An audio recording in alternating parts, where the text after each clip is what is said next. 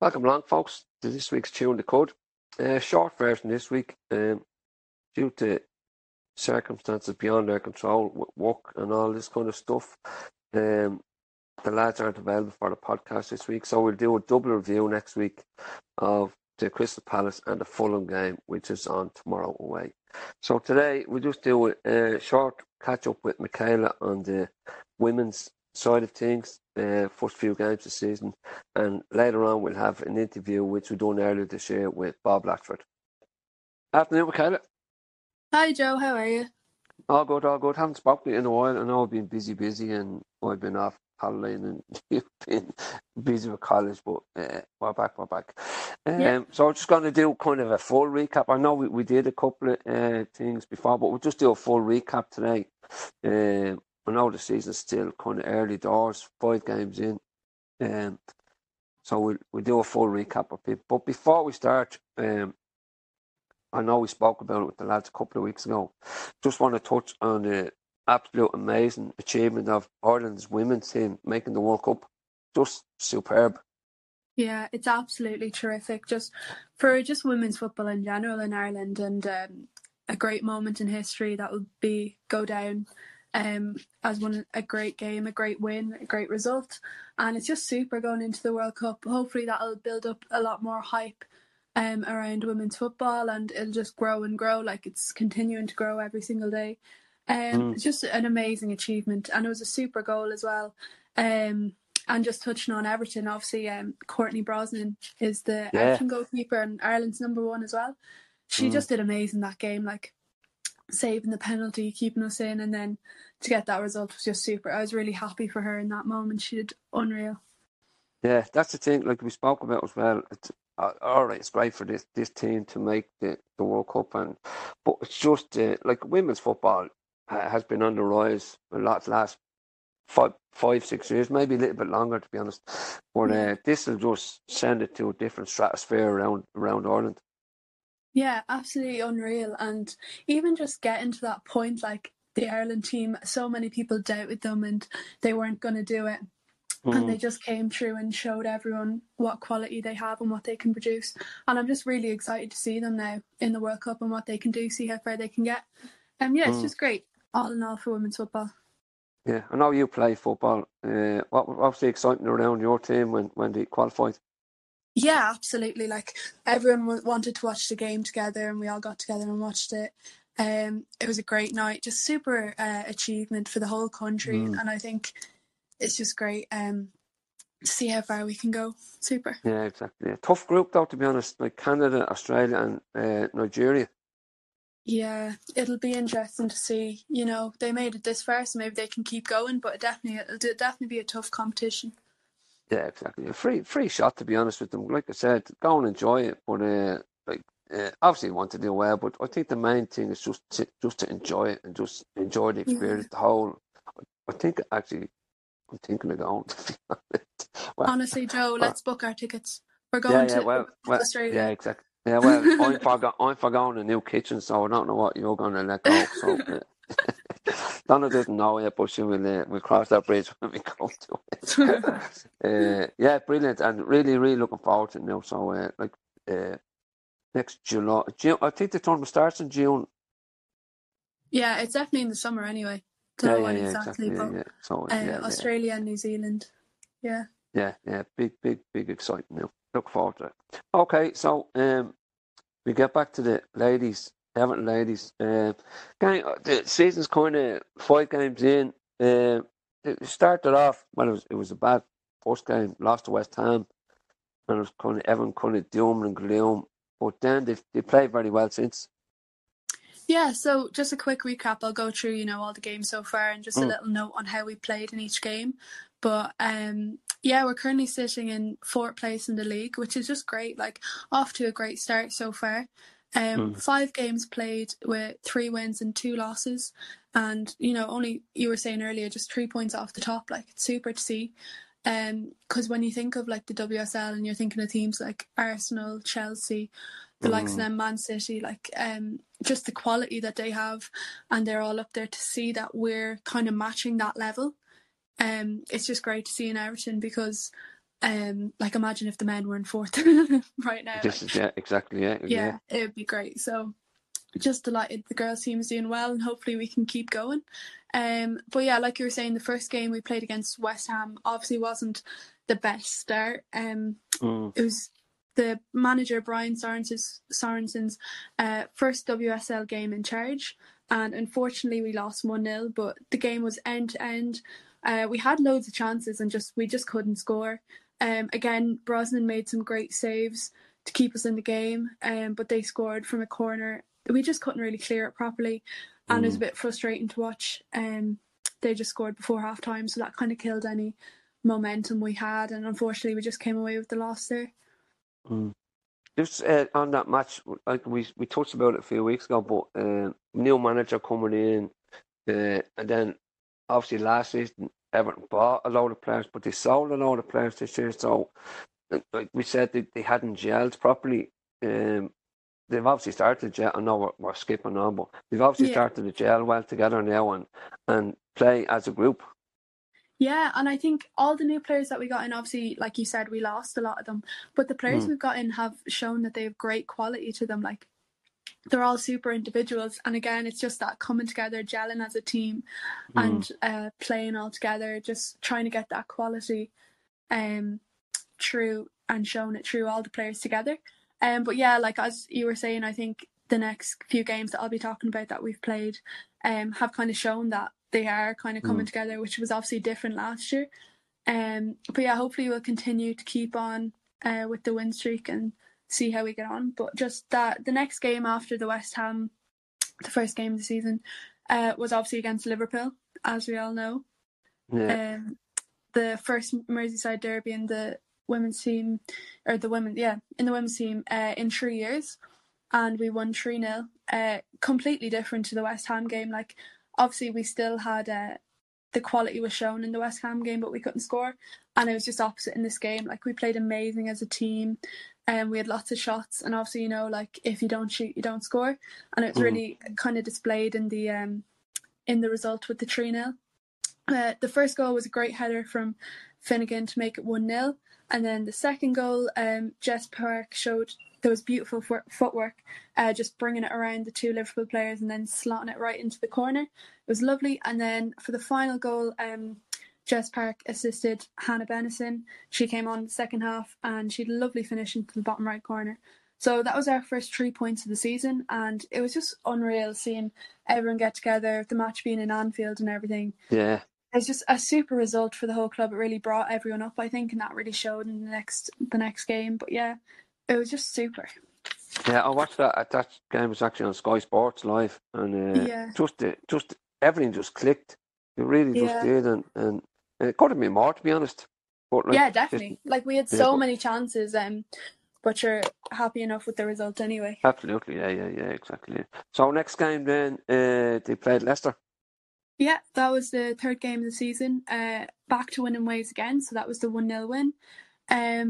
That was our first game at home of the season in Walton Hall Park anyway.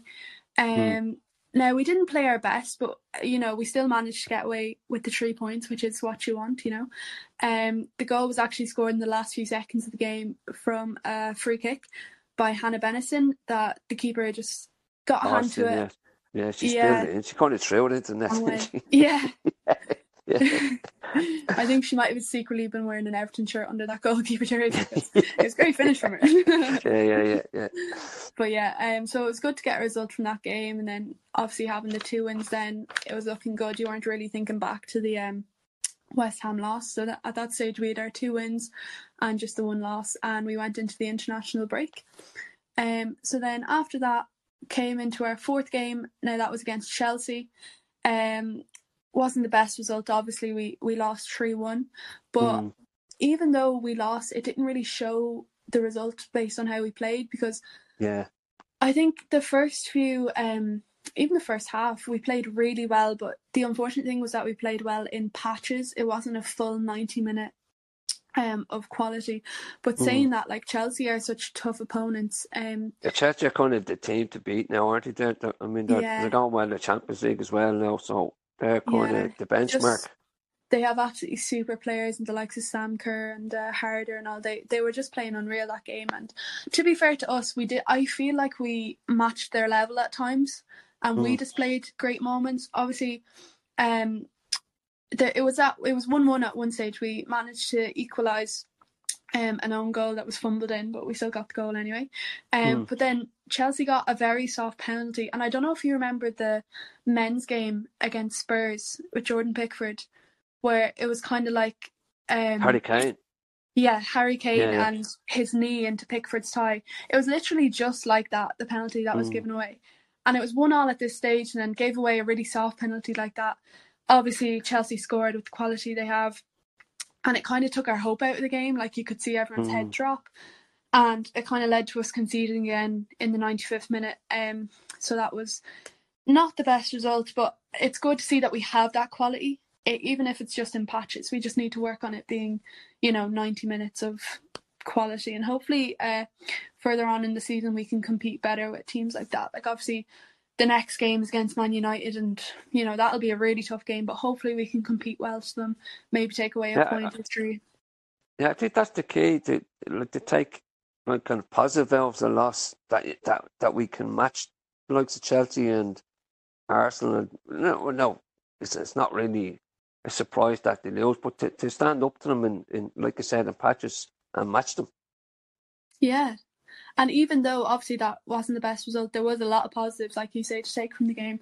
Like, I saw somewhere that the Chelsea game was the biggest attendance in Walton Hall Park. It was like record-breaking, nearly 7,000 fans, I think, which is great to see. And like, even if you were watching the game, the fans were singing the entire time. Like, there's just great support in that stadium. It feels really like a big family in there, and it's just super, like, seeing that support and everyone coming down. Like, I think that game was on a Wednesday night maybe, and everyone coming down to watch it. It was just super. It was great stuff. Yeah, you've been to Walton Hall Park a couple of times. What's the stadium like itself? Yeah, like, I've only been twice, and they were both last season. It's amazing. Like, it's a super atmosphere, and everyone's getting behind the girls. It's just great to see, and it's lovely seeing the girls in Walton Hall Park playing, because you can really see the quality they have on the ball, their decision making. It's just super, and it's just a great day out, really. Especially, I love going to a women's league game, and then if a men's game is on at the same time, getting to go to both of them. It's just super. I did that last year, but yeah, Walton Hall Park is a great atmosphere. Yeah, they're kind of making it their own home now, really, aren't they? Yeah, it's super to see. Like, hopefully, with the game growing and growing, maybe we'll outgrow the stadium and have to move location. But for now, it's a great place to be, and just super seeing all the fans getting behind the girls. Yeah, class. And then moving on, the next game was that Villa. Am I right there? Yeah, so we played Villa in the league, and then just after we played them in the cup. But just the league game, we won 1-0. It was great after the 3-1 loss, because it kind of showed, we are still at the level. We can still beat these teams. Like, Aston Villa is a super team, super quality in the WSL. So to get a 1-0 win for them was huge for us. Like, great to be back to winning ways, and we did really well defensively, I felt. Lucy Graham scored an unreal goal. It was really well worked throughout the whole team. Everyone did super. It showed the quality that we have, and it was a one-touch strike from the back post. It was just a great team goal to get, after that tough loss against Chelsea. So that was super, yeah. So that was the game against Villa in the league, and then obviously we played them last night in the FA Cup. Yeah, that was some game. Yeah, full-time score 1-1, and then it went to penalties. But just on that goal during the game, Beaver Jones, who's just back from injury, she scored an amazing goal. She showed like the pace that she has, beating the keeper and taking it around her and just slotting it in. It was just super, and it's great to see goals like that of that quality. Then so we equalised there, and then it went to penalties, and we won 4-2 on penalties. Emily Ramsey just played unreal. She's the other goalkeeper, apart from Courtney Brosnan. But yeah, Emily was playing. She really showed how great she is. Like, made them 2 saves for the penalties to get us to the win. And yeah, she saved a 1-on-1 against, I don't know if you remember, Kenza Daly former Yeah, Everton yeah, player. yeah. Yeah, she had a good few shots on her, and Ramsey saved a lot of them. Yeah. But yeah, it was just great to beat a team like Aston Villa twice in the space of a week, and as well as that, the depth of our squad was shown because we made about 8 changes, I think, to the team, which is Very good. basically nearly the whole team, Yeah. and it just shows the quality that we can produce and the squad depth we have, considering we are playing Villa, who have like such a great team, and we can still produce with the 8 changes. It was just great to see. Yeah, I think that's a good point as well, that like it keeps squad members like involved, and when given a chance they can actually like produce.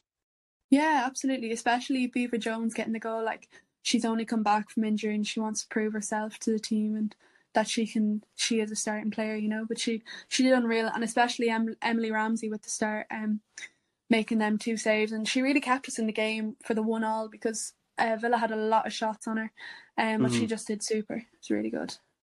Brilliant. And what's up next?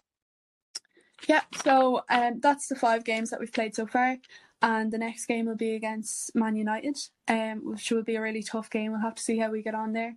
Hopefully we can show it up to them like we did Chelsea, but get away with a better result than that game. So that game's on Sunday, the 30th of October. It's at home in Walton Hall Park, and it's at 2 p.m. I think it's on BBC One. Okay, So very good. if anyone's interested in watching it, that's where you'd get it. BBC One at 2 o'clock on Sunday. Brilliant. Okay. And just on the manager himself, he seems to be bedding in quite well, and I know like the turmoil after last season, so we just really need a little bit of stability now. Yeah, absolutely. And you can see like with him rotating the squad and doing few different teams lining up, you kind of would worry, thinking, the 8 changes, that's a lot to be making considering we won the last game, but you can see he knows what he's doing because clearly we got the result and it was just super. So he seems to be really fitting in well with the squad. I think all the girls really like him as a manager, and he's saying things like Everton feel like a family, and he loves the stadium and the grounds. Seen a few interviews from him, and yeah, he just looks like he's really enjoying it. Hopefully he'll get us a lot more good results. Yeah, I think that's the key thing coming out of the last few games. It's just the togetherness of, it's not just the manager and the players, but everybody, fans, everyone just seems to be buying into it. Similar to the men's team, when everyone's on the same page, it just works so well. Yeah, absolutely. It's great to see, especially after the issues with last year about new players coming in and they didn't really gel in the end, and then there was people leaving. This year you're kind of worrying about what's going to happen to the team, but clearly it's going well. Like, yeah, with the results we've had, we're up there in the table with teams like Arsenal, Chelsea, Man United, all them, and yeah, hopefully we can just keep going in that direction, and it's just great to see everyone getting behind the girls, and hopefully it'll just keep going up. Yeah. Absolutely, long may it continue. 3 points off the top. Listen, if that was, like you said earlier, if that was the men's team, we'd be just singing from the rafters. So keep up the good work. Okay, thanks for that, Michaela. Update, and we'll do it more often. We'll do it more regularly now, to be honest. I know we miss things, and I'm just always away. So. Yeah, great stuff. Yeah, really is. The women's team is just really taken off. Really has. Not just international, but Everton as well, and the WSL is just. I think the TV coverage as well is making it so well. So thanks for that, Michaela. And coming up after the break, folks, we have that interview I did last year with Bob Latchford. This is Kevin Campbell, and you're listening to Chewing the Cud with the Irish Toffees. Come on, you Blues! Welcome along, folks, to a very special episode of Chewing the Cud. And I've interviewed some ex-players in recent times, but today I'm absolutely thrilled to be joined by an Everton icon. 268 appearances for Everton, just 138 goals, but more importantly, the man who walks on water. Good morning, Bob Latchford. Good morning, Joe. Oh, I think that's going to stay with me for the rest of my life, isn't it? Well, listen, Pat, it'll save you some money on air trip. I wish it would. I tell you what, if I did, I'd be making an awful lot of money. I know that. Exactly. Yeah. Oh dear. How are we getting on over there? I know Well, we're we're okay. We're pretty as safe can be. You know, we live in a little hamlet, a little village south of Nuremberg. It's quiet. We're at the end of a road, and we've got fields and woods behind us. We've got 3 dogs, so it's handy for the 3 dogs. So we take the 3 dogs walking out into the woods, you know, into the forest. Yeah, our only major concern is obviously the children who obviously had been going to school, them catching it and bringing it back into the household. But at the moment, the kids are off school anyway because we're in a bit of a major lockdown up until, I think, mid-February, I think. Then it will be reviewed again. So it's everybody, we just got to get through it. And people have got to do what the governments are telling them to do, because if they don't, this virus is not going to go away anytime soon, Joe. It's going to be with us, and it stays with you anyway. Viruses can't be killed anyway. So you know, we got to try and control it. So strange, there you go. Strange time everywhere. Just has to be done. Very. It has to be done. Yeah, common sense. Yes, people absolutely. don't like listening to governments, but like I think during this time it has to be done. Yeah, it's just common sense for everybody, because you know people are dying. Okay, people die from flus anyway, but this is not a flu. This is more than a flu. This is something a lot more serious. So they just got to be careful and think about other people. Exactly. Okay, Bob, we'll get on to the anyway. That sounds like Sky News here. It does, let's get away from that. Okay, we go right back to the very start, Bob. You joined Birmingham at the age of 14. That must have been amazing for a local boy, was it? Well, at 14, I signed schoolboy forms. My brother David actually had already signed a couple of years earlier. So he was, by the time I actually went to Birmingham, as a 16-year-old, he was like a young pro. So it was nice to have him there. It's not that we sort of talked that much, because back in those days, the lines between like apprentice professionals and pros and senior pros was very marked lines of, you got to be, it was more regimented. You had to be careful who you were talking to and when you were talking. Even your brother? Oh yeah. I could talk to him at certain times, but other times, I'm an AP. Get out of here. It's like. Did you have to clean his boots or anything? I probably did, actually. Yeah. Oh yeah. Yeah. I'd say he loved that. Oh yeah. Yeah. Absolutely. Yeah. And you had to be very careful around senior pros because they would give you a clout around the ear. You just could not overstep with a senior pro. And going into dressing rooms, you had to knock on the door and ask permission to go in the dressing room from a senior pro before you could go in and clear up or whatever. They didn't make life easy for you, I tell you. Oh, no. But it was an education. It was a bit of a schooling, Yeah, I think into the world. The kids now don't know how good they have it, really. Oh, they don't know. No, absolutely not. No. But, things change, Joe. Everything changes. Yeah. So, yeah. So, then you went on to play for him. Signed pro at 17. Yeah. Made your debut a year later.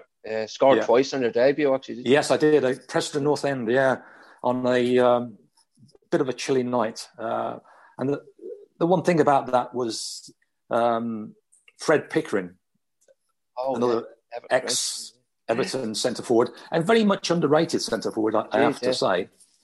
Fred played centre-half that day because he was Birmingham City centre-forward, and he played centre-half. And he was the first person that came up to me twice to congratulate me when I scored both goals.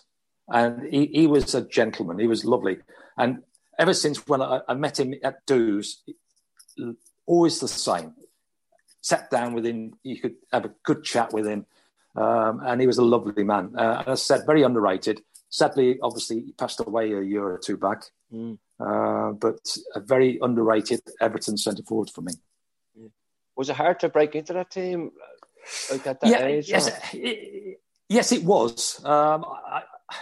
And not. I was expecting it maybe earlier, funnily enough, because Stan Cullis, who was the manager at the time, kept hinting that he was going to push me up, get me involved, but he didn't. So I was sort of champing at the bit, thinking, yes, I can do this, but it's quite a step. It's a hell of a step from playing like reserve team football to then playing senior football at that level at that time. But yeah, he gave me the opportunity, and things over the next season too didn't quite work out as well as I would have liked them to have worked out. But at least I got my opportunity. Yeah, kind of like I said, they struggled a bit, and then they signed this young guy, Trevor Francis. Yeah. What? Right. Like, I know. I read an article there last week, and he liked him to Wayne Rooney at the time. Yeah, he was, for me, he probably had more ability than Wayne Rooney, overall ability, technical ability as a player. He was just phenomenal what he could do, Trevor.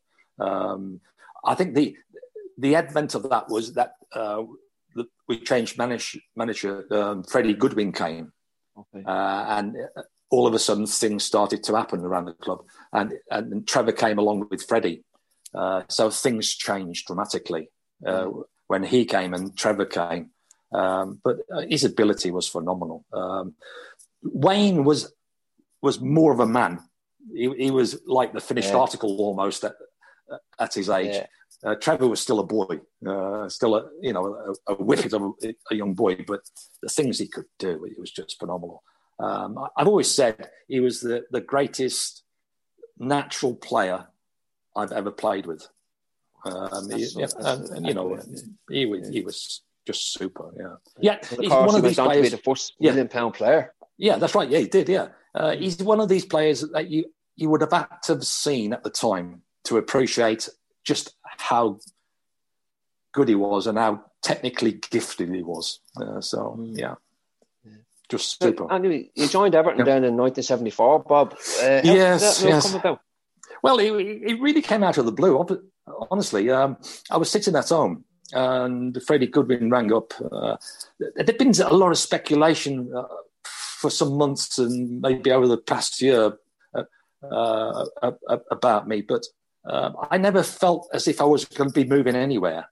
You were happy at Birmingham at the time? Yeah, I was happy, yeah. I think this came about partly because Freddie needed players. He didn't have the money to go out and get the players he wanted. And I think he was forced to sell somebody, and he couldn't sell Trevor. No way could he sell Trevor. And there wasn't really anybody else where he could attract the players he wanted and the money. So I think selling me was next in line sort of thing. And honestly, he just rang me up out of the blue. He said, "I'm coming to pick you up. Everton want to talk to you." And he did. He picked me up in the car. We went up the M6, somewhere up past Stoke, I think. I'm not quite 100% sure where it was. And we stopped off at this motel. And this is the first time I ever met Howard Kendall, funnily enough, because we passed each other because Billy Bingham and the club secretary were in one room and Freddie was in another room, and we actually passed each other on the way into the respective rooms. And we just nodded at each other, hello, And afterwards, strangely, we passed each other on the way back because he came out more or less the same time I did. And he said, "Everything okay, Bob?" I went, "Yeah." "And you?" He said, "Yeah." And that was it. And I went home and he went home. But the irony of all this is, obviously this was like February 74. In the summer, after the end of that season, myself and Pat and the kids ended up moving into the same road that Howard lived in. Oh, wow. In Formby. Okay. And And that summer, funnily enough, I got to know Howard quite well because I'd spend an afternoon or two in his back garden with a crate of ale that I had to go and get usually and bring it back. And we'd be there, we'd be having a drink and a chat, not always about football. You know, he would converse on any subject, and he was very inquisitive about everything, not only football, but everything. You know, what was in the papers, what was making the headlines. And we'd just talk. So it's no surprise to me that he went on to become the manager he did, because he was always asking the right questions. And what do you think of this, Bob? And what do you think of that, Bob? And so he's always getting information back to help him. Yeah, to learn. Yeah, absolutely. Yeah. But lovely man. Good. What a good player. Met him on a few occasions. Yeah, who never played for England, of course. It's just... Yeah, it is. Yeah, I know. Yeah. Amazes me. I know we talk about England later on, but it's just amazing the amount of Everton players who never got a good chance at international level. Absolutely, and he's just getting back to that deal, 350,000, which included Howard and Archie Styles. Obviously, went the other way. But Birmingham only got like £80,000 cash in that deal, which was kind of strange. Yeah, it was a strange deal. How it's like everything else. How they came up with it, I don't really know. But obviously at the time it was classed as a British record fee, obviously. I would have thought I would made up most of that. No disrespect to Archie. No disrespect to Archie, but I think he was just a tag on, you know, and another body for Freddie Goodwin, you know. You nearly, Bill Shankly tried to sign it as well around the same funnily time. enough, funnily enough, I heard about this, and my brother Peter, who was still living at home at that point, he says he took a phone call from Bill Shankly that afternoon. Funnily enough, if you ever talk to Peter, get round to talking to my brother Peter, he'll give you the lowdown on that. The only way I know Bill was interested was on the evening. I got a knock on the door. You know, we're sitting at home, Pat and I were sitting at home, got a knock on the door, and Big Roger Hind was there, you know, and he's Bill Shankly's nephew. Okay. Yeah, that's right. Yeah, nephew. Yeah, I'll get that right. He played for Birmingham? He played for Birmingham, Roger. Sadly, another player who's passed on a few years ago, Big Roger. And he said that Shanks wanted me. He was after me. And I said, well, tell Shanks sorry, but, you know, I've signed for Everton. I've made my decision. And I've never once regretted that decision. I tell this to all Evertonians because I went back inside and Pat asked me who was it. I said it's Roger. You know, he's Bill Shankly's nephew. And she asked me, "How do you feel?" I said, "I feel fine. I feel, you know, I've made my decision, and I'm happy with it." And that's as true then as it was now as it was then. And I say that to Evertonians all the time, and it really is. I was happy to have made that decision. I'm still happy about it now. So, but I've never regret anything. That's my way. That's right. Yeah, you can't regret anything in life. Life is too short. Amazingly, absolutely, and amazingly, you never scored against Liverpool for Everton. Oh no, I couldn't. I you know, this bugs me a little. That especially since Dominic Calvert-Lewin, is it? Lewin? Calvert-Lewin. Calvert-Lewin scored. You know, he managed to score, hasn't he, against Liverpool? You know, and I'm thinking, oh, well done, lad. Terrific. Swap a few of them goals for one against Liverpool. In fact, he's done two things that I didn't do. A, he scored against Liverpool, and B, he scored on his international debut. Okay. So there's two things he's done. Well, so, there's one regret, maybe not scored against him. Absolutely, yeah. Oh, if you have regrets in football, that's definitely one of them. Where I could score with other teams, Birmingham, Swansea, whatever, but with Everton, I don't know. It became. think part of the problem was the game was built up to such a degree, and the pressure on you not to lose was so intense that I think it stifled how we approached and played, and because you just didn't want to make any mistakes against those. Did it make you change your game against them?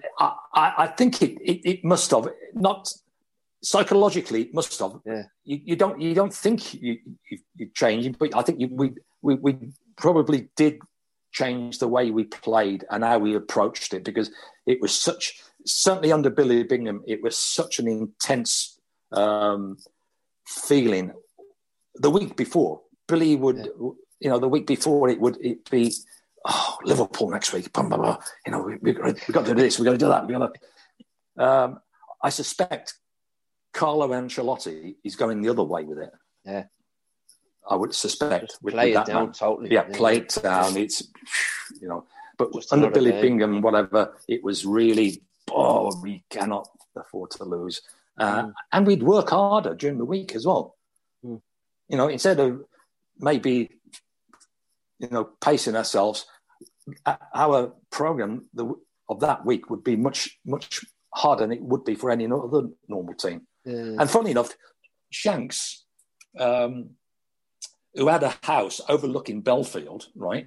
Yeah.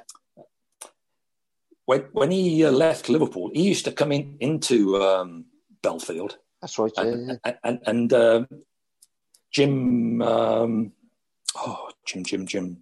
McGregor, the physio, would look after him. Okay. And there's the man. Jim McGregor has got a lot of stories, I would imagine. Oh yeah. With Bill Shankly, he's never divulged any, to be honest. Fair play, but he must know a few stories. But one thing he was saying, that Shanks used to watch us training that week, and he'd go the other way with Liverpool, right, and just calm things down, slow things down, not too heavy, and we'd be knackered by the end of the week, basically, and they'd be fresh. So there you go. It's just the psychological mind. Like I just say, left everything on the training pitch. Yes, absolutely. Yeah, we would do. Yeah. And just specifically for Liverpool, was it? Yes, just specifically for Liverpool. Yeah, absolutely. I know. Yeah. Well, I suppose they were one of the best teams in Europe. Yeah, I know. Yeah. Time, so, it changed a little under Gordon Lee, to be honest. Yeah. Changed a little under Gordon Lee because we actually managed to beat them. Yeah, exactly. Yeah. That's Andy King. Andy King. Yeah. Well, we did that in a couple of years. Yeah. Just that 74, 75 season. We went really, really close that season, and everybody talks about the Carlisle home and away. I know. Yeah. Basically cost us the league that year. That's funny enough, and I believe Sheffield United, our last home game, we lost, I think, 2-1. You may have to check. But if we'd beaten Sheffield United, we would have ended up winning the league. So irrespective of the Carlisle, 2 games against Carlisle, which I have nightmares about even now thinking about it. It really... I always contend that you've got to learn how to win. And we didn't learn how to win, Joe. We just could not get over that line and learn how to win. Because if we had knocked over that first division title, I firmly believe we would have gone on and knocked over 1 or 2 other things. But we didn't. We didn't learn how to win. So subsequently, the League Cups and the 2 FA Cups all went the wrong way. But yeah, we. Do you think that season affected the team? Like, I think psychologically it can because of that learning factor, that learning curve of knowing how to do it, so you can repeat it. Yeah. So we were always trying to to find a way to win a trophy, that is, and never quite succeeding. And we always came up short over the next 3-4 years. What do you think was the missing piece of the jigsaw? I know you mentioned before, like the goalkeeper. Certainly goalkeeper. And this is no respect to the goalkeepers we had, because we had some good quality international goalkeepers. George Wood was one of my favourite. Woody. So it's not as if the goalkeepers we had were bad goalkeepers. They weren't bad goalkeepers. They were very good goalkeepers. But the difference between very good goalkeepers and a Neville Southall, a great goalkeeper, is the difference between you possibly winning something and not winning something. And I've always contended Neville Southall, if we had another Neville Southall in our goal, we would have ended up winning, maybe winning in 74, 75, certainly. And then kicked on and won the other things. Yeah. I know you mentioned before that we nearly signed Peter Shilton. That's right. That could have been the difference. It could have been, and I still don't know why to this day. Billy Bingham would say to me that he's going to sign him, because he actually said to me not long after I signed that he was going to sign him, but he never actually did it. And in fact, he ended up John Keith. You know John Keith, the Express. John Keith, He was worked for the Express. He was actually in a meeting with Billy with other papermen, newspapermen, and they were talking about this, I believe. And somebody asked him about the goalkeeping situation, and he said, "No, we can win the league with a second-rate goalkeeper." He thought we could still win without Peter Shilton. Wow. And it's not something that's really ever come out. I'm surprised that John Keith never said anything about it in an article, but nobody has ever mentioned it. He only mentioned it. This is about maybe a decade ago to me. So even I didn't know about it. So it's strange, but there you go. Very, very strange. It is, in that area, we didn't win anything, which amazed me, because we had some great players like yourself, of course, Mick Lyons, Dave Thomas, Duncan McKenzie, Martin Dobson, others. Yeah. But we really should have won the league a couple of times, like you said, 75, 78 again. Yeah. But that League Cup defeat to Villa after 2 replays, that really hurt, didn't it? It especially for me, because obviously I'm a Birmingham boy, and obviously Villa, like near neighbours. A bit of added spice, A bit of added spice, and I just could not believe that we could not overcome them, because I generally thought we had the overall better players, better team, but we just could not put them to bed, as it were. We just could not knock them over, and I saw go through the games, especially the Wembley game. In your head. Little situations where, if it wasn't for something happening, I have a little bit of a nightmare, because we had a free kick out on the right. I remember it. Davy Jones had it out on the right, and Andy Gray, funnily enough, was marking me. And I went to move in front of him to come back. And I remember slipping on the turf. And by the time I came back, got past him in a little feint to come back, the ball flew over my head, just inches away. And I always reckon that if I hadn't just slipped, honestly, I would have connected with that ball and buried it. And that's my one real nightmare moment about that game. That I knew in that instance, that was my chance. And it had gone to have won the game, And I haven't told that to many people, that little nightmare scenario. Just to yourself a few times. I have, yeah. But yeah, that could have ended it there and then. But obviously it went into a replay and a second replay, and they prevailed. I hate Brian Little to this day. Well, it's not only that.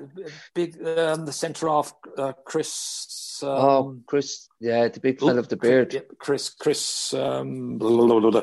Yeah, you know. I can't think of his name. Scored with a 35-yard left footer straight in the top corner. How many centre halves that you know of have done that in a game against Everton? And in such an important game, I can't name one, but he did it that night, you know, and things like that happen to us. Yeah, just little kind of lucky things. I know the Clyde Thomas thing as well. Oh yeah, well, that was just we just had the wrong referee. That was just the wrong referee at the wrong time for us. But he was. But that's Clyde. He always made it about him, like especially the World Cup to Brazil. Yeah, that's right. Yeah, absolutely. Yeah, absolutely. So. And the other little thing was obviously Frank Lampard, Senior, 1980, up at Leeds. Yeah, you know, never got over the halfway line, ever. Gets into our box that evening and scores with one of the worst headers you've ever seen. So, you know, and you ask yourself, why has that happened to us again? Yeah, no. Well, it's continued on since. It's just I don't know. Somebody killed a cat back in the day. I think so. Yeah, I think there must be a gypsy curse on. There's something going on. Yeah. We have something like that similar over here. I think Mayo. They've been cursed for donkey's years. I think Everton are the Mayo of the football world. Oh dear me. And Bob, one of the greatest partnerships in our history, if not for me, probably the best, was yourself and Dave Thomas. Yes. What made that so special? That made it special because he was a very special player, a very special winger. I played throughout my career with very good wingers. Wherever I was, Birmingham, Everton, Swansea, whatever. I had good wingers who could deliver balls. And when you got wide men like that, you're going to score goals as a centre forward. Randy Goodwin's been another one. Yeah.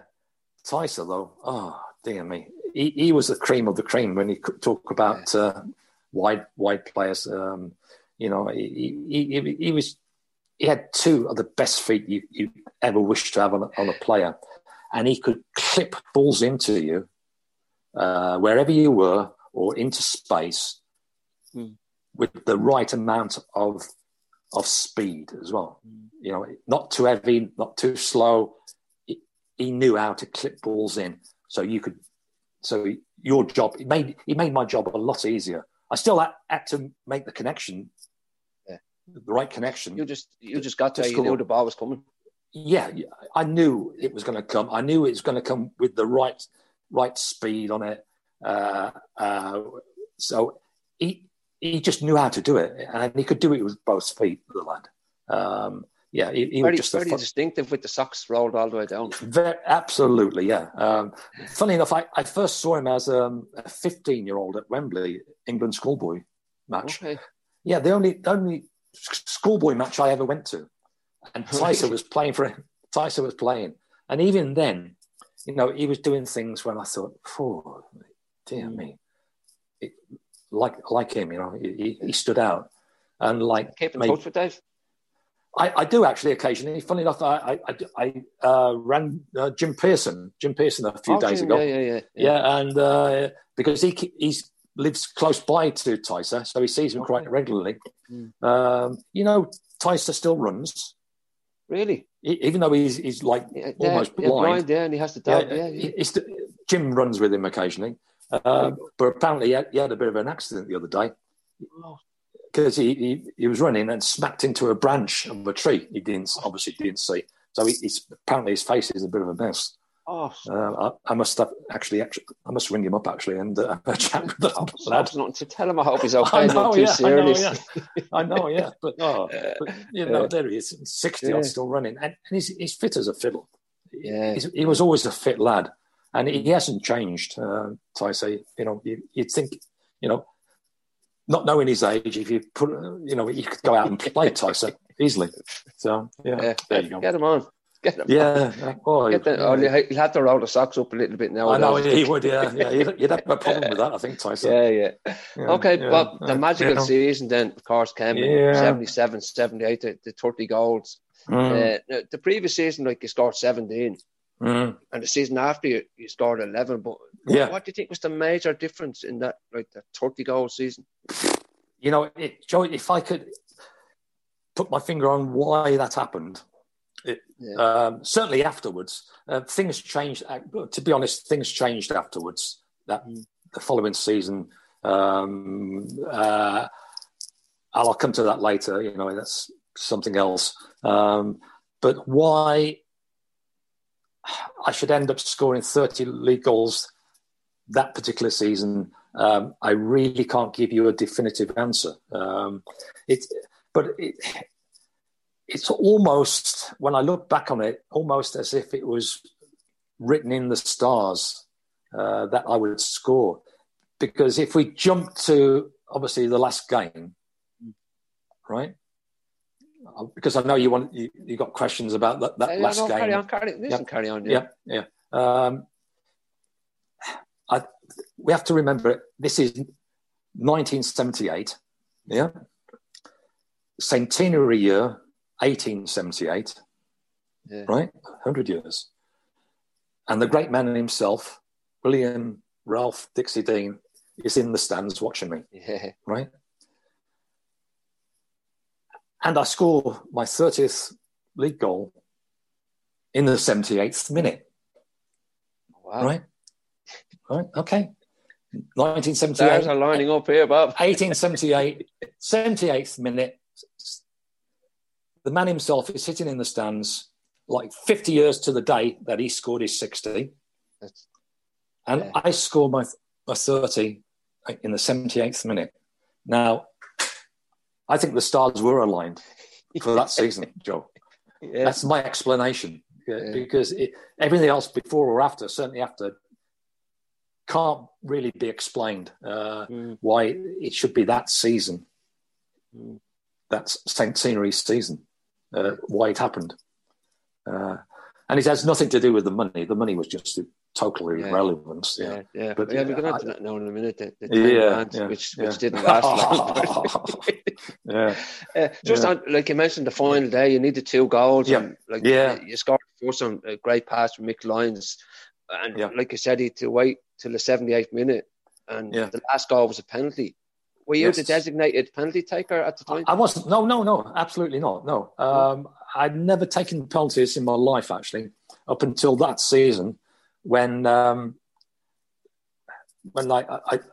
took a penalty against Ipswich Town, funnily enough. And all my penalties were all at the Gladys Street end. Wow. That's another little quirky thing, because the penalty against Ipswich was at the Gladys Street end. And obviously the one against Chelsea was there. And I actually took a penalty the season after as well.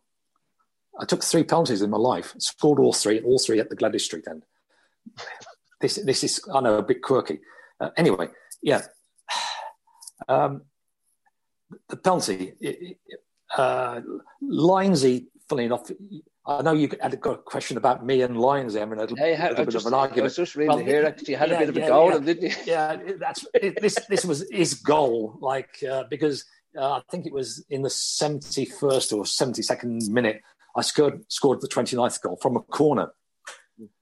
And a few minutes later, we have another corner, Gladys Street end.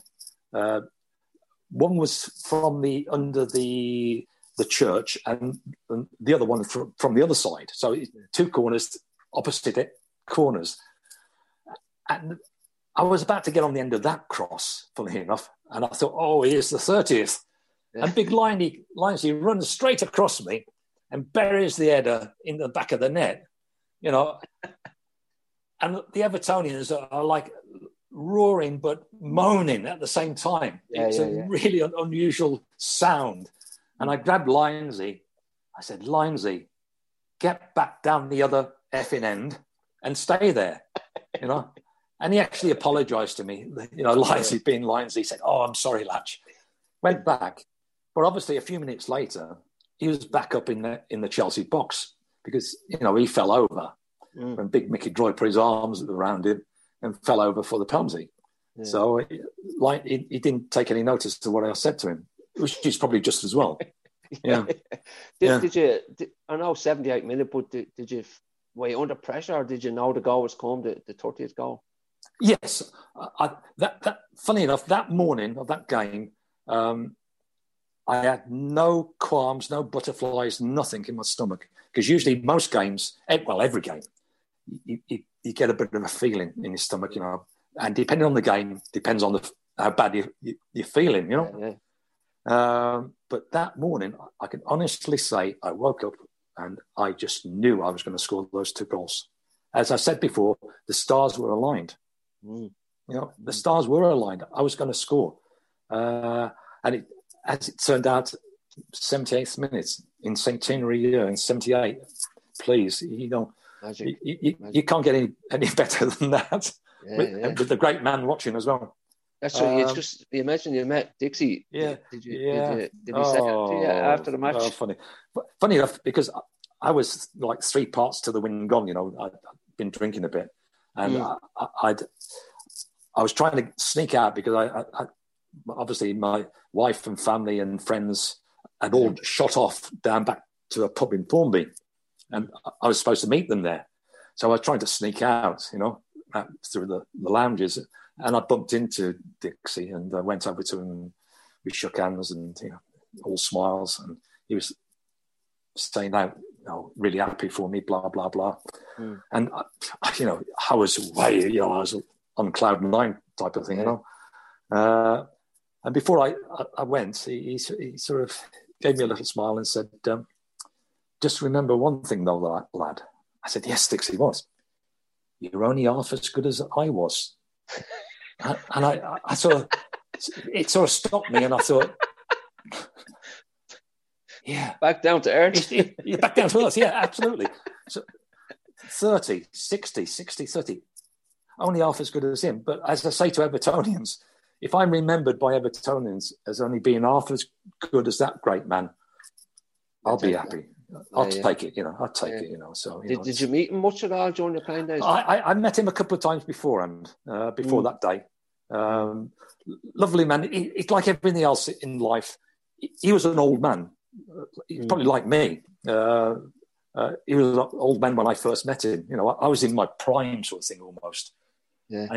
And he was very gracious. You know, talking, you know, about the life, about the club, and how the game was. And I looked at him. I thought he scored 60 league goals in one season, and I honestly thought, how did he do it? Because you can't imagine people that you meet doing that when how they look now, like you know, like my wife looks at me now and she can't imagine me playing football, you know, so you know she can't imagine it, and it is hard to imagine how good he was, how great he was as a young player. Because you meet them as an older man, you know, in his late 60s, 70s or whatever. And it's very hard to imagine that he scored 60 league goals. But he did. Yeah. And because back then, the weight of the balls back then. Oh, everything. The pitch, the weight, the boots, you name it. It must have been unbelievable. Even when I started in the 60s, you know, the weight of the ball was still reasonably quite heavy, and the boots weren't particularly good. But back then in the 20s, 28 when he scored, it must have been horrendous. But he was a wonderful man, a lovely man, a very gracious man. Yeah, a true Evertonian. Absolutely, yeah. The Evertonian. Actually, as I say, the Evertonian. Yeah. Like you said, if you're half as good as him, Bob, you're going somewhere. Oh, yes, absolutely. Yeah. Actually, we mentioned earlier about the 30 goals. The Daily Express put up 10 grand. Yes. Big money back then, obviously. It was, yeah. But you gave most of it away, half to charity. A few to teammates. I know a couple. I remember at the time, obviously, I was only a kid. Yeah. And I remember you don't have to say that. You don't have to say I was just a kid. But I remember I had shoot. Everybody got shoot at the time, and there was a piece in the shoot that like you gave £10 to a couple of the ball boys, and always was a ball boy. It was just amazing. But I just read there a couple of weeks ago, you got a tax bill for the full amount. Oh yeah. That's yeah. Well, the story goes, 5,000 of it actually went to the PFA and the Football League, to their charities. Yeah. Right? I didn't know this at the time. I got to know this after I won them. Oh, right? I see. So that was agreed beforehand. I wasn't aware of this until afterwards. So, okay, 5,000, okay. So I put 4,000 in the players' pool and kept 1,000 for myself. Yeah, a little while later, I think the following, probably April, the old tax, you're supposed to do your tax and everything. I got a letter from the taxman. And he's, I believe Mr. Latchford, you won £10,000. We haven't seen this put forward on your tax return. Yeah, he tried to tax me on the 10,000 originally. And it went on for a few years. And obviously my accountant, I had to get my accountant involved, and letters were going back and forwards for a few years until he accepted that I only got 5. Then he wanted to tax me on the 5,000.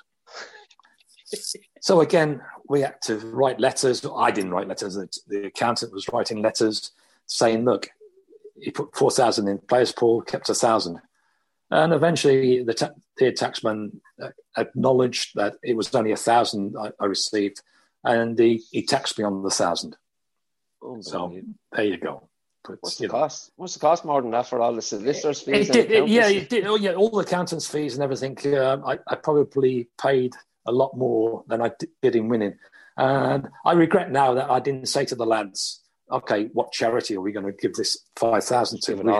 We should have just given it all away. If I'd known what was to come, I would have said, look, let's just give this 5,000 to a charity or whatever.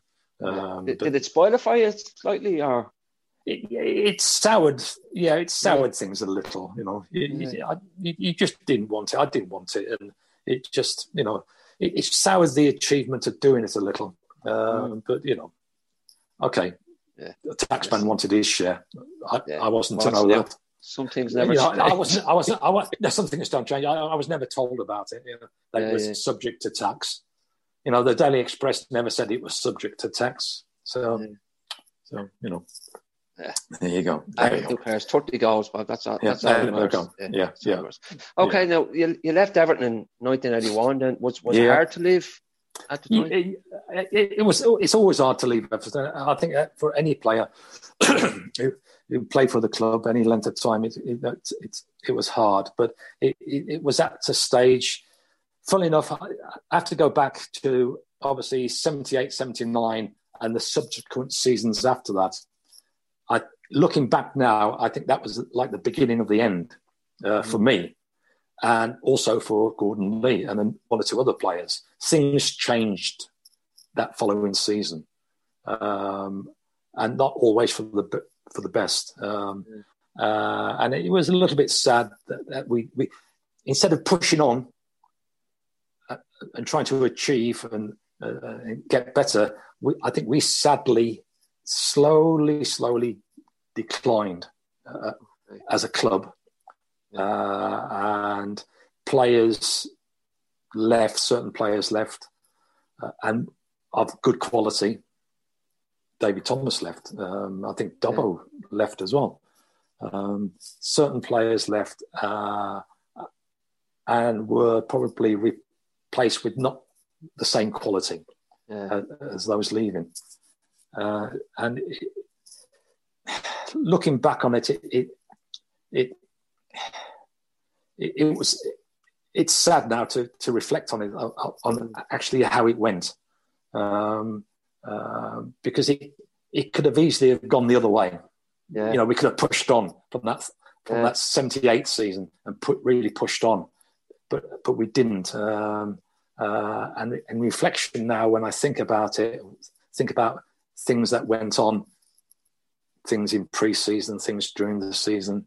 Not only that season, but the following seasons as well. Yeah. It was sad, and we had a chance in 1980, of course. Again, FA Cup, which we alluded to with Frank Lampard, which we blew again. And I picked up one or two injuries, and my form suffered. And I picked up a really major injury in terms of the my hamstring injury in 81, I think 81 was it? 81. And in fact, that was my last season. I pulled my hamstring in early November, 81. And I didn't play until the last game of the season against Wolves at Wolverhampton. And that was my last game for Everton, as it turned out, because that, like, close season, I went over to Australia because I know you. Yeah, you played for Brisbane. Brisbane Lions, yeah. Four goals in 4 games. Yeah. And I was contracted to play 6 games. Okay. But my hamstring got a bit tight, and I missed 2 games. I had to have a bit of treatment on it. But yeah, that was lovely, actually. Would that move have become permanent? No. I think they would like to. I think they were dreaming of it becoming permanent. No. It was, for me, it was a working holiday. Yeah. Because I took my wife and kids for like 6 weeks down there. It was all paid for, and we stayed on the Sunshine Coast for a couple of weeks, and then up on the Gold Coast for another couple of weeks and more. Yeah. It was wonderful. You couldn't have asked for a better working holiday. And I played some football in between. Yeah, so it was a really wonderful experience. And I came back, obviously, and during that period, I'd come to the conclusion. Well, I come to the decision I had to go because as I said, what happened, the injuries, the loss of form, culmination of everything. And there was a young kid coming through. Oh, the club Mr. as Sharp. well. Yeah, Mr. Sharp. Who he did okay. He was going to do okay. You knew he was going to do okay. So all that combined, I came back, and Howard obviously had taken over. Gordon Lee had been sacked. Howard wanted me to stay, but I said to Howard, "Look, I've already made my mind up, Howard. And when I've made a decision, I stick with it. For good or bad, I'm going to go." And I still think now it was still the right decision. Funny enough, if I was a cold-hearted bastard, right, I could have left in 77, right, when freedom of contract had come in. If I'd have wanted to have left, right, because freedom of contract had come in, and I just got into the England setup, and 1 or 2 rumours of 1 or 2 clubs were abandoning, and Everton wanted me to sign a new contract, and if I'd been, as I said, a cold-hearted bastard and didn't like Everton so much, I could have gone back in 77, like Kevin Keegan did. Kevin, exactly, he went to Hamburg. 77 in Liverpool, he went to Hamburg. But I'm not like that. I was in love with Everton. I wanted to be and play with Everton. But everybody has, a set time. It comes to everybody eventually, no matter how great a player you are. My time was up. I had to go to somewhere else, and I ended up going to Swansea, of course. Actually, I watched a match. Actually, it was on TV a couple of weeks ago, where he came back and Everton beat Swansea 3-1. But you scored. Yeah, that's right. Yeah, I scored. Yeah, and the Everton fans scored, or they cheered when you scored. Yeah, I thought, oh no, I can't do anything. Keep quiet. Yeah.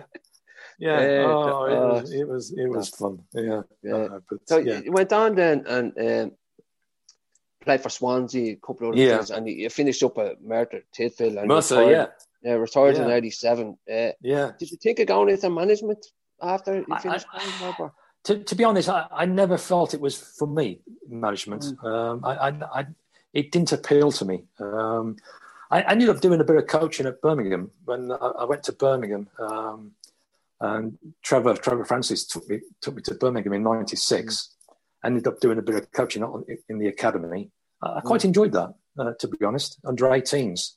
But I never saw myself as a manager, to be honest, Joe. Did you ever do coaching badges or anything, or just? I did my coaching badges, although I didn't finish off my A license. I did the first part, but I didn't do the second part because in between, obviously, my time at Birmingham coaching was over a period where my wife Pat died in 2000, and like 15 months later, I met Andrea in Spain. The reason being that we were the under-18s at a tournament in France we were going to, and Brian Istick, who was the academy manager, said to me at the time, this is back in May of 2001, said, "I'll take yourself off for a holiday, Latchford. You won't be getting a holiday in like June, July type of thing." And so I went off to play a bit of golf over in Andalusia, and I bumped into I meet Andrea. And that was the end of my sort of career in football. Okay. it took another path. So that's how I happened to meet Andrea, and we got together there you go, later. The stars aligned again. The stars were aligned again. There's a lot of stars aligning during your career. They are. They do. Yeah. I always did like Shakespeare. I quite like Shakespeare, and Okay, very good. Yeah. So not for the intellectual part of it, just for the emotional side of it, because his plays. If you, I don't know whether you ever. I wouldn't be a match. No, Shakespeare. But he can take you through every emotion that you've got, and sometimes all in one play. And I love the emotional side of it. And I used to go off and watch one because I lived about 20 minutes from Stratford when I was in like Birmingham. So I used to take myself off, funny enough, after Pat died, and go and watch a play or two. Mostly the comedies. I like a good laugh, and nobody does it better than Shakespeare. There you go. So, but don't think it's intellectual. No, it's nothing on an intellectual basis. Just purely laughs and exactly. Humor and you can't beat a good laugh. Exactly. No. Okay, getting back to the football. I interviewed a few players, ex-Everton players, Derek Mountfield and Kevin Campbell especially. And like they got no England caps whatsoever, which kind of amazes me. I know. You only got 12. 12, yeah. But does it rankle with you? Not really, but I'm pleased that I got 12. I'm really pleased that I got 12. I wish I would have got more, obviously. What do you think the reasons were? I think partly when back in 74, when his nibs from Leeds took over. Don Reevy. Don, yeah. I don't think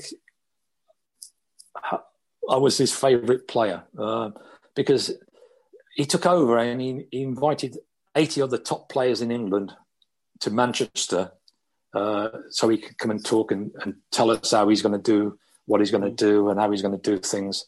And we received a big, thick folder, done Remy type folder of things he was going to set out and do. And I think he played 79 of those 80 players, but he never played me. I don't think he liked me. I think that just purely on a like or dislike basis. Was there history there or something? Or? I don't know, to be honest. Yeah. Maybe, but if it was, it's probably something I may have said in interviews about Leeds, So I think he may have taken things a little bit personally. Okay. So I never got a chance, which I felt I was ready in 74. In fact, I felt I was ready when Sir Alf was manager, 70, to be honest, because I always felt that he was afraid to push me up because he managed the under-23s then. And I played under-23s under Sir Alf. And I scored goals. But he seemed afraid to push me up to the senior squad. And I have this dream, I always have this. Here I go again. Everyone knows the dream. Yeah. You know the game against Poland where they drew one each? Yeah. See, I have this dream that if he had picked me and put me in that squad, right? Wonder match. Correct, yeah. I would have come on instead of Kevin, whatever his name was, from Derby. Kevin, what was his name? Anyway. And I would have come on and scored the winning goal and would have got us through to West Germany in 74. And I felt I was ready, I generally felt I was ready. And certainly, obviously, when Don took over, I thought, okay, this is it now. Yeah, I'll get my chance. But it never happened for about 3-4 years. Obviously, Joe Mercer had interim charge, but even Joe never picked me. And it was left to Ron Greenwood. But I think because I was scoring more than anybody else in the damn country, I think he had to play me. But as soon as my form started to dip, like in 79, 80-ish, he bombed me out. Never got back in, never got a sniff again. And that's probably the whole reason why I only got the 12 caps. So it's a bit of... It's strange, prejudice on certain parts. Yeah, could be, bit of loss of form. Obviously, I lost a little bit of form. But the strange thing was I went down to Swansea and I started hitting goals again and scoring more goals than anybody else again with Swansea. But I never got a look in again. Even though I was only 30 years of age. Yeah. I was only 30 years of age. I was outscoring people again, everybody. Yeah. Again, similar to like Kevin Campbell, he was banging the goals in and never got one cap. No, it's just no. It's maybe it's an Everton thing. It's either that or I don't know whether it's your face, your face fits or whatever. But it's people's personal prejudices or dislikes of certain players, or can come into it. I'm sure. Strange. Yeah. You seem to fall out of football like when you finish playing. How was that? Partly because I totally left football behind. I think to begin with, and I never saw myself being part of football in general up until 1996 when Trevor asked me to come back to Birmingham. I got back into it, and funnily enough, for 4 or 5 years there, I enjoyed things actually. So in some ways, that made me regretful of the years that I stopped playing to the years 96. Maybe I should have stayed within the game in some capacity. Yeah. Did you get any offers to manage or coach or anything? No, I didn't actually, to be honest. No, no, nothing. But there again, I never really put myself out there with anybody to say, look, I'm available. So that wasn't me, and I would never go and say, knock on somebody's door and say, oh, hey, I'm here. If you want me to coach or whatever, it wasn't me. So it's just the way I am, John. So yeah, that's modest. I remember picking up in the airport at that time when he came to Dublin, and we're driving to the airport, and you said, I can't believe people are actually paying money to come and see me tonight. I know, I said, what are you talking about? You're Bob Latchford. I know. Yeah, it's just, but that's one thing that always struck me. The modesty, Bob, was just amazing. Well, it's I've always, I was brought up on the streets of Birmingham. My family come from Small Heath, Peaky Blinder country.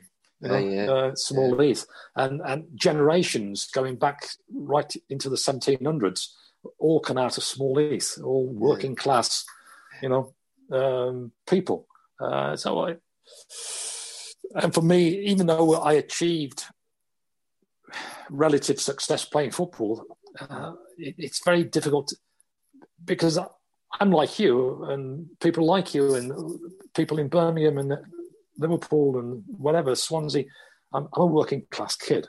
Yeah. I just happened to be able to play football and score a few goals. Yeah. But I'm no different from you or anybody else. All those fans who bought tickets to pay to come and listen to me. I just find that hard to grasp that they would want to do that. Yeah. Because to be honest, it's not something that when I was a kid I ever thought about, because it never happened. I don't think anyway. I don't think the culture was slightly different, but I never thought about, I'd like to go and listen to so and so and pay money to go and listen to so and so. Even though I was love football or whatever, I'm not sure I would have paid, but. Just maybe I'm just a bit quirky like that, so I don't know. Who would have been your footballing heroes as a kid? My footballing heroes, Alfredo Di Stefano. I remember watching on television. Funny enough, we had a television late 50s, and I saw him against Wolverhampton Wanderers. Di Stefano. I thought, wow, he's some player. All in white, magnificent. People. Dennis Law was probably one of my favourites growing up. Dennis Law, always liked him. He was always there or thereabouts, always popping goals in. I thought, that looks easy. But it's not. It was when you started. When it was, you started playing. Yeah, I know. Yeah. But it's never as easy as it looks. Because you have to be in the right place at the right time to do what he did, and he had that ability, and fortunately I had that ability. So it takes a little bit more than being able to poke it in the back of the net. Yeah. So hard work. Yeah. Do you still keep in touch with any of the players from back in the Everton days, back in the 70s? Jim Pearson I talk to occasionally. Jim. You said, yeah. Jim and Tyser occasionally, but I used to see. Obviously, when I used to come over to Liverpool pre-virus. I think the last time I was over in Liverpool was maybe 2018-ish, maybe. So I usually got to see a player or two there. When I used to come back and do a gig or two and whatever, but it's like everything else, I'm out over here in Germany. It's I'm isolated from football in the UK. I just follow it on the internet and basically. So that's as much as I do now. I see a little bit of Champions League football occasionally. Okay. But, I don't see any league football at all. No. Occasionally, my son over here, Sam will have a game on. Okay. And I'll get to watch a little bit. Go to local park. Yeah. So, but apart from that, I don't watch much, to be honest. You know. Oh well, then the next question goes out the window about Carlo. Yeah. Okay, sorry about that. No, sorry. Just on the like we've had quite a few managerial changes over the last 5-6 years. Do you think we've gotten it right now with Carlo? I think this is as right as it could be or ever could be. Certainly in terms of the managers, we've made one or two errors, certainly, but this man seems to be the real deal. I think he has almost like a blueprint for success. He knows how to get success, I feel, and given the right tools and the time, I think he could well turn the club around and be, I'm not going to say very successful, but in terms of what has happened, he could certainly be more successful than any previous manager over the last decade or more.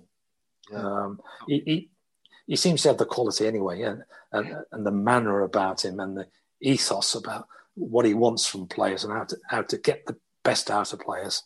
And obviously with somebody of that quality, players will listen and they'll want to learn from him. I got my fingers crossed that he's going to hang around for a few years and success will follow him. Oh, hopefully. It's just been too long. It's just really it has. Yeah. Okay, Bob, just before we go, a few questions in from members here. So the first one is from Frankie O'Donnell, and he says, where do you think we can improve the current squad? The current squad? I think you can always improve all over, basically. It's not any one area. Obviously, another striker is always, everybody's looking for strikers, but trying to find another striker is very, very difficult. I think he's got a good balance in midfield, to be honest. But I'm sure if the right player became available to improve the midfield, he would go try to buy them. And obviously the same goes out defensively. I don't think there's any one area where you think, as a manager, it's like, I've got to do this, I've got to do that. It's an overall picture. I think he sees the bigger picture and tries to get the players in for the bigger picture that he wants to create. And if the right player in the right position becomes available, I'm sure he'll try to buy that player. But obviously, stopping goals and scoring goals are two important elements of the game. So the better we stop and the more we score, we're going to win more games. That's the logic behind. It sounds simple. It does sound simple, but that's very difficult to achieve. But if you achieve that, you've got a winning team. And I would say he's probably looking at every position he's got all the time. You can't afford not to look at every position to think, have I got the best there? Can I improve it? That's his job, basically. Well, part of it. He's doing okay so far. Oh, he is. Yeah. It's wonderful actually to have a manager of his ability and class. I think like someone like him can attract players, like especially like James Rodriguez. That's right. Yeah, absolutely. Yeah, they will come. Certain players will go to certain clubs because of the certain managers who are there. So Okay, next one is from Sean Rice. Did you have any pre-match or post-match routines or superstitions? Pre-match, yes. I would. My shorts would be the last piece of kit I would put on Okay. All the time? Yeah, all the time before the bell went. Okay. And don't ask me why. Don't get into the psychology of that. No. Don't break it down. No, don't break it down. And I would always follow the goalkeeper out. So yeah, those two things. So don't ask me why on either one. Why? I just got into the routine of doing that from a very young age. So I just kept it. So there you go. Very good. Yeah. Okay. And Jerry Gavigan, who was a goalkeeper himself, he said, "What was it like to score twice against your brother David?" David. Yeah. Well, it was good in one way because obviously scoring goals I was there for. It was my brother. Okay, I had to put that to one side. I also scored against my brother Peter against West Brom. So I've scored against both brothers, and I've kicked both of them as well. So just to let them know that their brothers around, as you do. Growing up, it's pretty much the same growing up. Yeah. When we used to go out and play, they were goalkeepers, and I used to score goals against them and kick them, and so things don't change with brothers. So yes, it was because it was my brother. It didn't really have that much of an impact because I was there to score. It just happened to be my brother, or both of them, Peter and David. So, but it was nice to score against them. So it was good. Yeah. Was it Peter who went on to play for Celtic? Peter, in 1974, I think, or 75. Yeah, Jock Stein bought him. And he went and spent at least 10 years or more at Glasgow Celtic and played with Kenny Dalglish and co. and won a number of honours and whatever. He still lives in Scotland now. Still up there, yeah? Oh, yeah. He lives in a place called Mucklin in Ayrshire. Okay. So he's like almost Scottish. Almost. Peter Latchford. Yeah, Peter Latchford, almost Scottish, yeah. Okay, next question was from Alan Whelan. And from a player's point of view, what is it that makes Everton so special? As he said, a lot of players say Everton are the best club they played for. The fans. Absolutely, 100% the fans. The fans make the club. And without a shadow of a doubt, what makes this club special. It's just the feeling and the warmth and the way, if you get accepted by these fans, you are accepted for life. Yeah. You're like in a family for life. It's another family, and you're part of that family, that Everton family, and they don't forget you. This is what amazes me all the time when I come back, that people don't forget. Even after 40, 50 years, people do not forget. So once you're part of this family, you're there for life until, that's it. And it is generally the warmth and the affection and the love they hold for you makes this club special, very special. Yeah. I always say we're not a club or a family. Absolutely. That's my mantra. Absolutely. Yeah, you're quite right. Yeah. Okay, one from Stuart Orleans. What's your thoughts on VAR? Good or bad? Oh, I'm not a lover of it, to be honest. But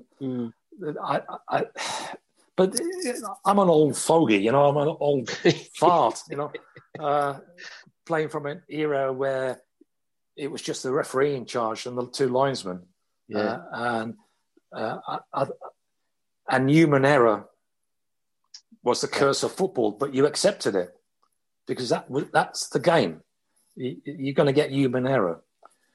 And they are trying desperately to take away human error. But I think they've created a Frankenstein, monster, to be honest. Monster in the place. Goal line technology, I can go with because that's clear cut. Ball's over the line or it's not over the line. The rest of it, it's becoming a bit of a nightmare. The changes in the rules, the offside rules and whatever, it's just completely all changed. And the technology, to me, I don't think has really helped the game. Or I'm not sure it's enjoyable. I'm sure the fans most of the fans will say, "Oh, it's still enjoyable," but I just think technology could not kill the game, but it's having an effect on it where you can't celebrate a goal now. It's you can't, because you got to wait for the VAR to say it's a goal or not. I just think there's too much technology. As I said, the goal line technology, fine, but everything else, it seems to be, it creates more problems than it solves. VAR is throwing up more problems for everybody.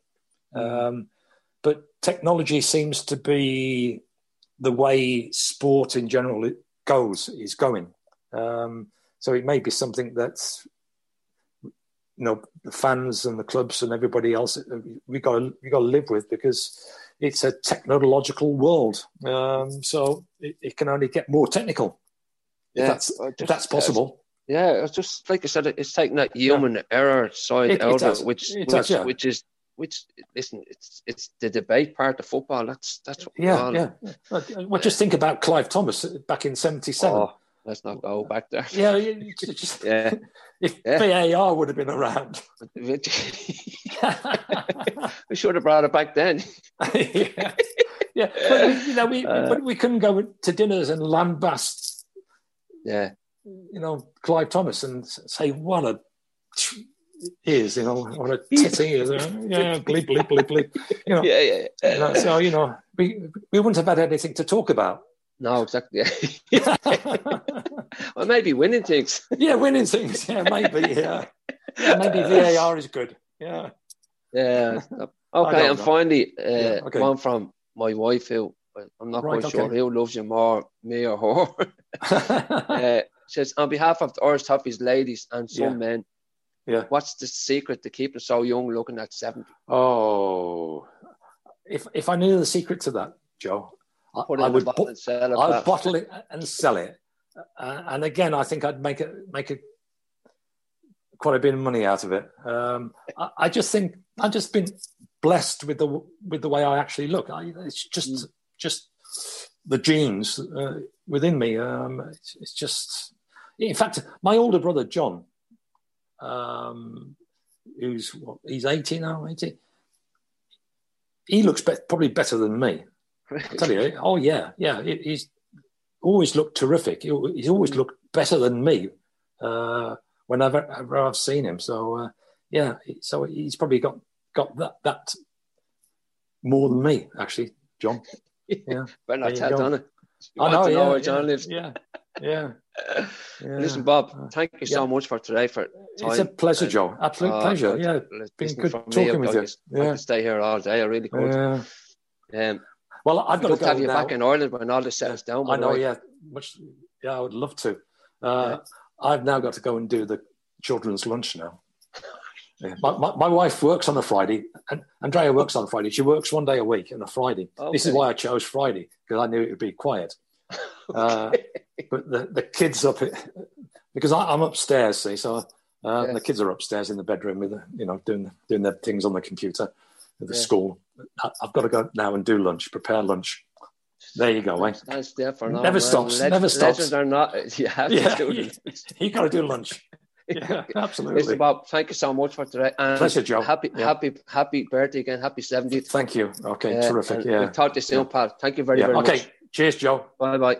Bye-bye. Thanks for listening to the podcast. If you're interested in joining the Irish Toffee Supporters Club, just send an email to memberships@irish-toffees.com or visit our website www.irish-toffees.com. Up the Toffees.